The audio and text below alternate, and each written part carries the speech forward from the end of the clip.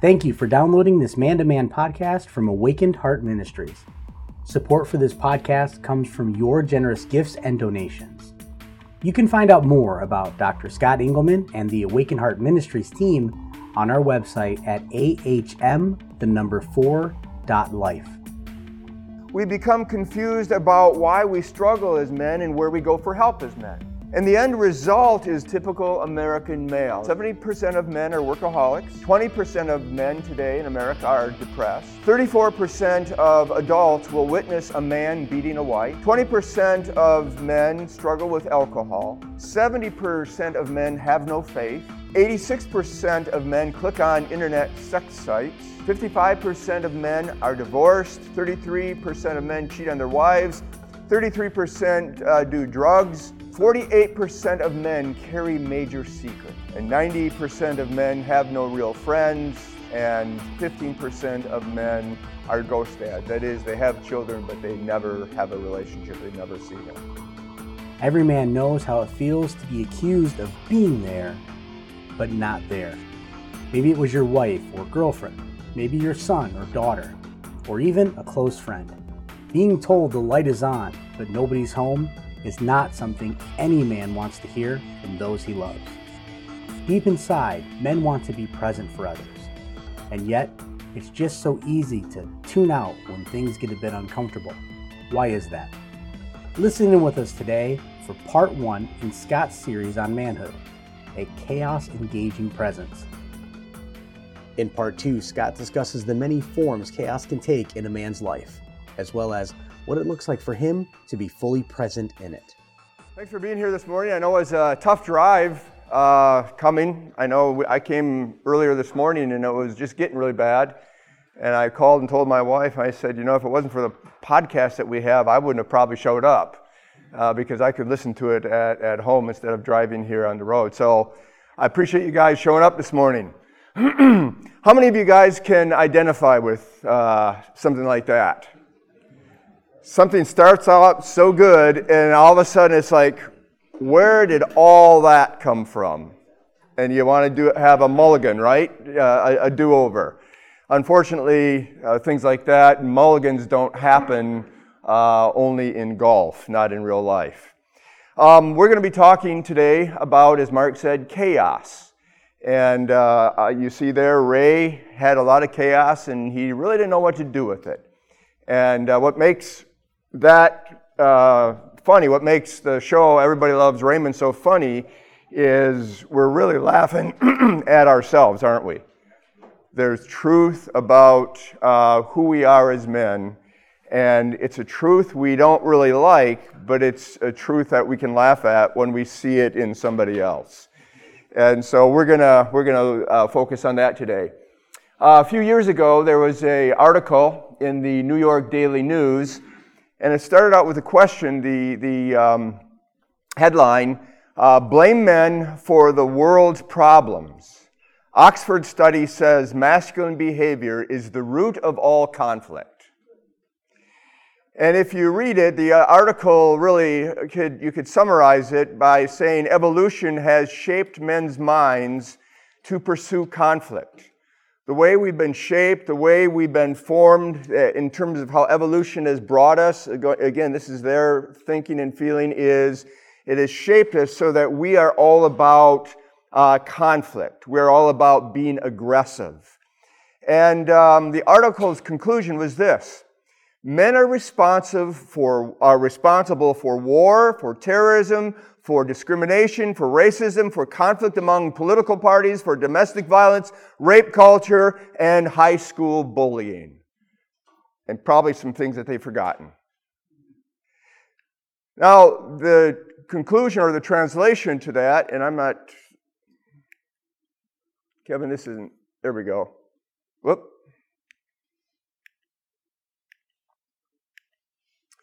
The message is this: men are harmful to our society.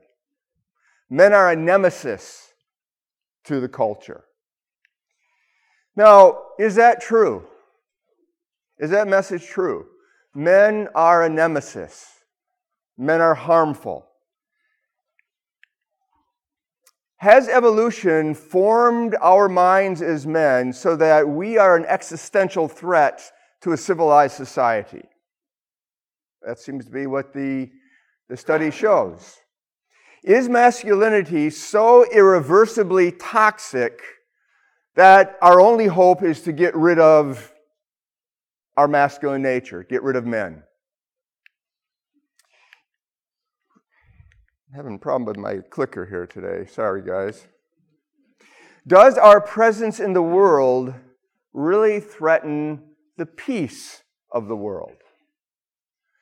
Now, this study concludes with these statements, that we are harmful, men are harmful to the culture. But here's another thought to consider. Is it possible that to take all the same data from this study and then to take another lens, a different lens, and interpret it through that different lens and reach a different conclusion about men? Is that possible? Is it possible that this study could tell us that it's saying something more about who we are as men? Kevin, where are you, Kev? I don't know why this is, can we set that up just a bit? There we go. Something good about men, telling us something good about men that has been corrupted. There's something wrong with men, but is it telling us that there is something good, but what is good has been corrupted? And is it telling us maybe that there is something lost in men that needs to be restored? Is that a possibility? We could reach a different conclusion if we have a different lens. It all depends on the lens you filter the data through. Well, we at AHM believe that our mission is to encourage men to act like men. Not to act like anything else other than men. And how? Well, by offering men, this is our mission, by offering men hope and direction for their manhood. Why?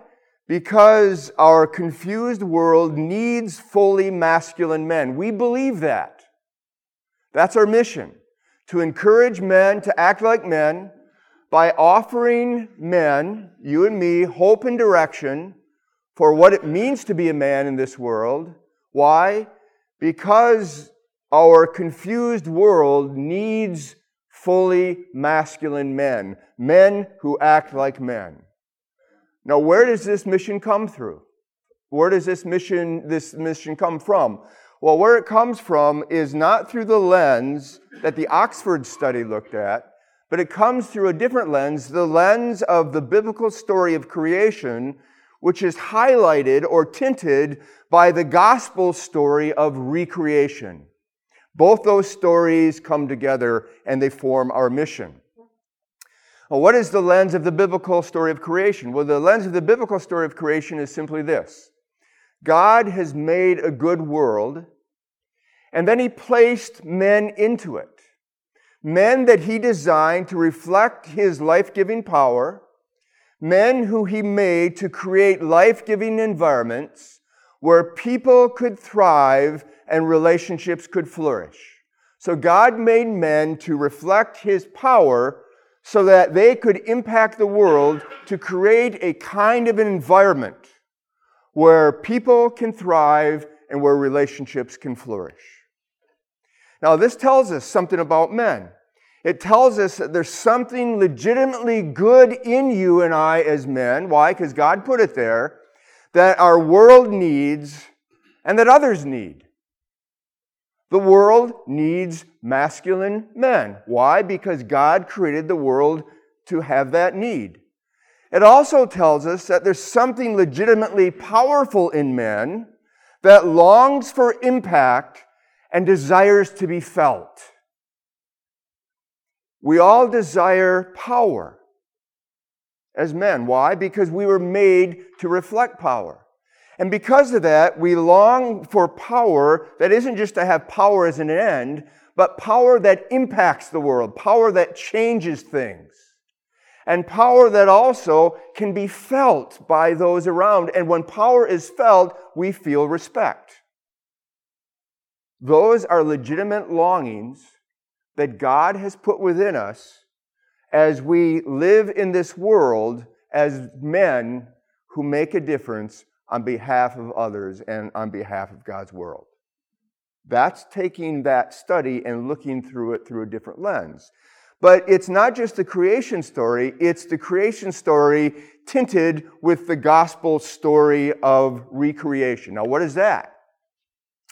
The gospel story of recreation simply states this, that sin has broken and corrupted God's good creation, but God has not abandoned his creation, but God, through Jesus Christ, has launched a program of recreation by which he is restoring the goodness of his world that was corrupted by sin, and this restoration of his created world includes the good design for men.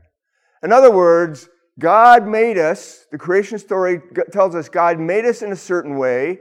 Sin has corrupted us, so what we see happening is men misuse their power, but God has not given up on the world, and God has not given up on men. Through the gospel, he is not only restoring all of creation, but he's also included in that the restoration of our design, our good design as men, who are made to reflect the power of God for the purpose of what? Developing, creating environments where people can thrive and relationships can flourish. This explains then why broken men use power for their own good at the cost of others. Why? Because we're broken and we're corrupted. We're not living according to our design. This also explains that why hope and direction for men is not about doing more and trying harder to feel better. It's about being restored to our created design through the gospel. That's the hope and direction that we offer to men, to ourselves and to all who hear the message. That hope and direction is not in doing more and trying harder. It's not in having somehow a better self-esteem. It's about being restored to what God has created you to be as a male image bearer through the gospel of Jesus Christ. The gospel that was made possible by his death, that forgave our sin and set us free from the corruption of the world, and through his resurrection started that whole program of having everything be made new. And now it's started and we're getting tastes of it, we're experiencing it, that's his intention, but it will be fully fulfilled, the program will be fully restored, creation will be fully restored, you and I will be fully restored as men when Jesus comes again. And it's at that time he makes everything new and he returns to earth. And what was lost in the fall is restored in his coming. That's our message. Now, this message of man's design includes 3 facets. I shared this with you last time. It includes a stewardship of power. We have a stewardship of power, which we saw at the previous series, our last series. We focused on that. Our current series, we're looking at the second facet of manhood, a chaos-engaging presence. And then sometime this year, we're going to focus on the third facet, which is an unquenchable fiery passion. So manhood is about power, presence, and passion. Okay? And what we've seen is that healthy masculinity, if you want to be a healthy man, how God created us to live as men and to be in this world, that includes all 3 of these facets operating simultaneously and in balance with each other. Okay? However, if we want to use the term toxic masculinity, how as I understand it, is one or more of these facets are missing and or are operating out of balance. When we're out of balance or when something is missing, then it's going to create toxic masculinity. And toxic masculinity will be a corruption of who we've been made to be that is a caricature of one of these facets. It'll come out in one of these ways. For example, if you're out of balance in the area of a stewardship of power, A man is going to use his power not to bless, but to destroy. He will be a destroyer. If you're out of balance in the area of a chaos-engaging presence, last time I put a distancer, but that wasn't true. Because to be a caricature of presence isn't to be present in a healing way, it's to be present in a dominating way. Your presence just dominates and controls. If you're out of balance in the terms of the passion area, you're going to be a dreamer. You're going to be passionate, but your passion is going to take you to other places, and it's going to take you out of the present moment. Okay? So a destroyer, a dominator, or a dreamer. Rick, yeah. What's the difference? What does it look like, the difference between a destroyer and a dominator? We'll talk about that in a minute here, okay? Our series now is we are focusing on the second facet, manhood as a chaos-engaging presence. And again, the purpose of this series that we're in right now is to offer guys hope and direction by pointing us back to the story of creation. In the story of creation, we learn who we are as men. We learn how we were designed to function as men. We learn why we struggle the way we do as men. And we learn also where we can go for help, where hope and direction comes from. Now, the outline of this series, session 1, last time we looked at your masculine design, made to be like God. Session 2, which is today, we're going to look at your masculine mission, made to create like God. And then next month, session 3, your masculine movement, made to engage like God. We are an image bearer, a male image bearer, made to be like God, made to create like God, made to engage like God. That's the whole idea of manhood. Okay? Now, last time, if you were here, you know that we laid the foundation for our series, and we used 1 Corinthians 16:13 as a springboard to take us back into the story of creation, Genesis 1 and 2. And we can look at it like this, with this circle here, the cycle. 1 Corinthians 16:13, remember we saw it tells us to act like men, act like a man. And we said, well, what does that mean? Well, we took some time to show that in Genesis 2:19, it really says that to act like a man is to be like God. And then we said, well, what does it mean to be like God in that context? And we look back then to Genesis 1, and it tells us that to be like God is to be a chaos-engaging presence. God is a chaos-engaging presence. And so to act like a man is to be like God. To be like God is a chaos-engaging presence. And a chaos-engaging presence is what it means to act like a man. Got that? That's where we were last time. In other words, we as men are uniquely designed to be like the God described in the story of creation. And he's described in the story of creation, Genesis 1, as a God who is a chaos-engaging presence. What does it tell us about this God who is a chaos-engaging presence? It tells us that he creates life-giving, God-centered environments. Genesis 1, 31 through 2:3. Why does he do it? He creates them not just to say, oh, that's nice, but he has a purpose for creating them. He creates them for the flourishing of people and relationships, for relationships with each other and for relationships with him and humans. How does he do this? By dispelling the chaos, confusion, and darkness that begins the story. And what is the means by which he dispels the chaos? He does it through his powerful presence and engaging activity. So God is a chaos-engaging presence. And to be like God means for you and I to what? Be a chaos-engaging presence, which is also another way of saying act like a man. Okay? So, this means then, See it a little simpler form here. To act like a man is to be like God. And to be like God is to create like God. He creates what kind of environments? Life-giving environments. And how does he create? By being fully present in the chaos, Genesis 1:2, and by actively engaging the chaos, Genesis 1:3 and following. And all of that is to say that manhood then is a chaos-engaging presence. That make sense? Good. Now today's focus then is, like God, we are designed first and foremost to be present in the chaos. We are a chaos-engaging presence. Today we're going to focus on that last word, presence. Men are made to be present in the chaos. Now, let's just look back at the story with God. As the story begins, where is God? Well, here's the story. Genesis 1:1 says, in the beginning, God created the heavens and the earth. Verse 2, now look what it says.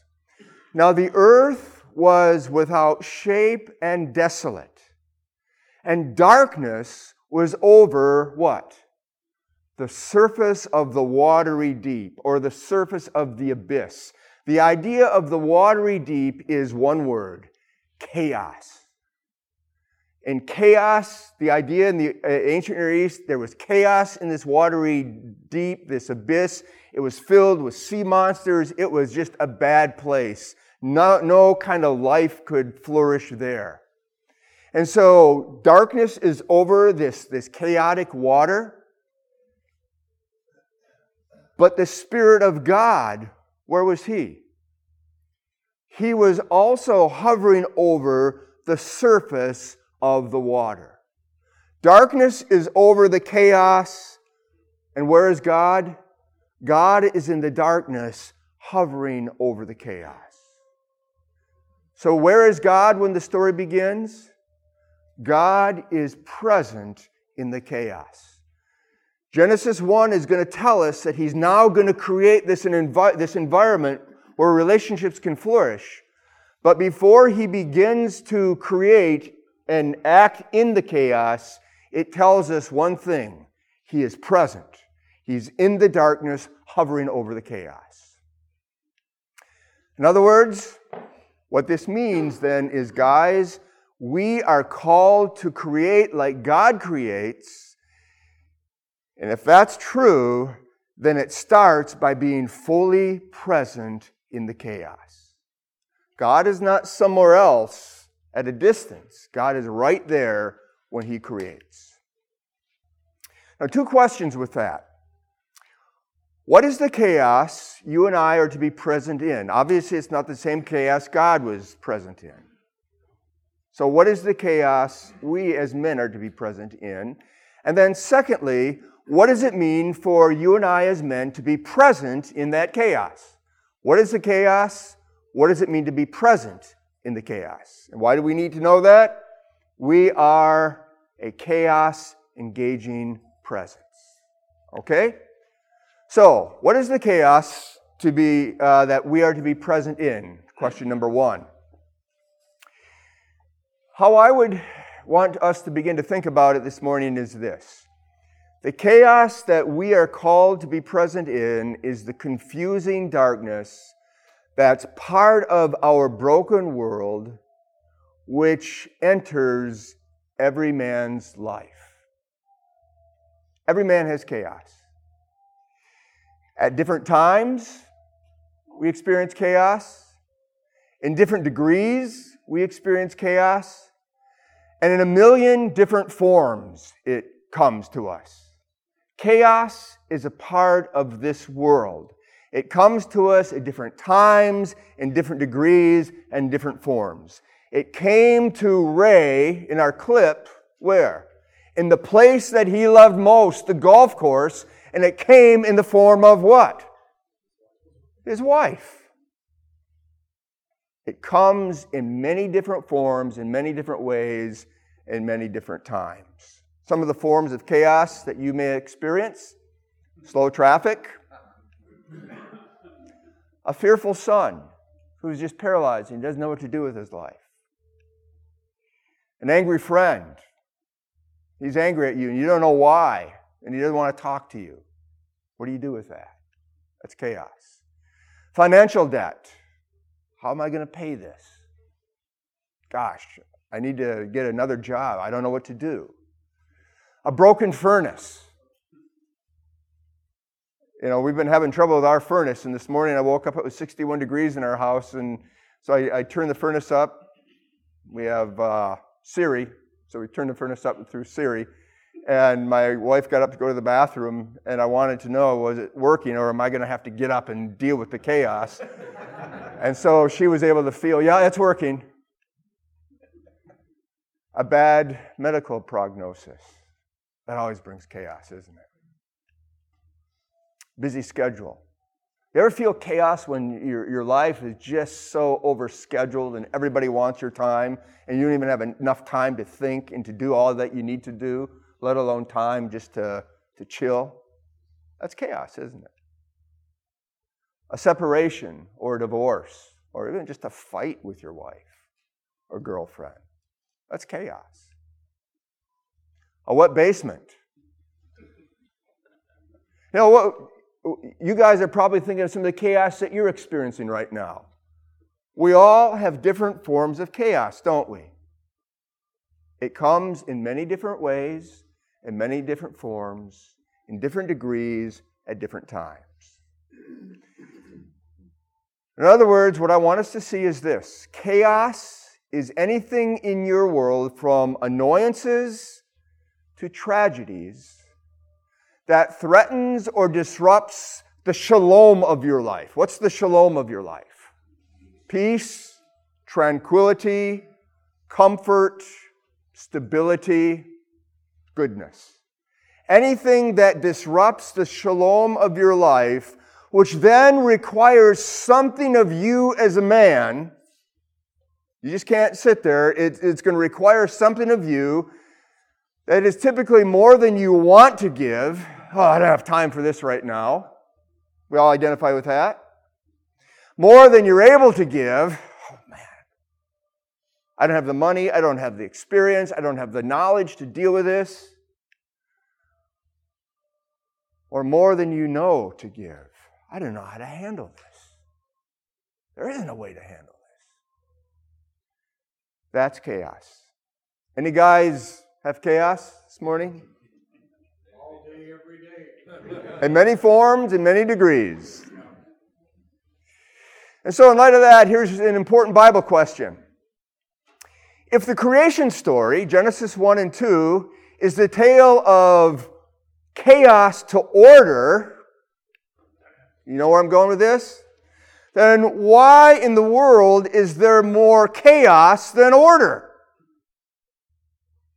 I thought God was there and He took all the chaos and He made this life-giving environment for you and I to thrive in. And everything is going to be good and wonderful and fine. If the creation story is the tale of chaos to order, then why all the disorder? Why all the chaos? Well, what's the answer? Well, the answer is this. The creation story has an addendum to it. And the addendum is in Genesis chapter 3. And the addendum explains to us why there's more chaos in God's world, in God's good world, than there is order in the world. And it tells us that chaos returned to the world when Adam failed to act like the man he was designed to be. God creates the world. He is present in the chaos. He engages the chaos. Everything is good. He creates the man, and He puts man in the garden, in the world, and He says, be like me, a chaos-engaging presence. Adam fails to act like a man. What happens? The chaos returns. Let's look at that. The story of chaos's return. Genesis 3. Now, there are two main characters in Genesis 3. What's the first one? Adam. Eve there. She's a minor one here. The serpent, the chaos that comes in the form of the serpent. And what does he do? He brings darkness to God's truth. Did God really say that? And confusion to God's central place. You can be like God. In fact, the serpent in the ancient Near East represented chaos and darkness. And so the original reader would have known, this is chaos coming. And so he brings chaos to God's order. He brings chaos to how God created things to be. Now, the man is seen as silent and unresponsive. It says the serpent comes and he speaks to the woman. And I believe he speaks to the woman because the woman hadn't directly heard from God the prohibition not to eat. That was something only the man heard, and we know that because the woman wasn't created when God gave the prohibition. So it was Adam's job to communicate to the woman. So the serpent goes, hey, did Adam really get it right? Are you sure that's what God said? Now, Adam knew what God said, but where was Adam? Was he on the back 40? No, it says he was right there with her. And the Hebrew word for with means right there next to her. No doubt. He's right there watching this whole thing happen. And he is seen then as silent and unresponsive. And as a result, he fails to exercise his masculine power to dispel chaos as he was designed. That's what happens. Now, let's think about this for a minute. The man, Adam, was made to be a chaos-engaging presence, right? To be like God. But when the chaos appears, what happens to the man? He disappears.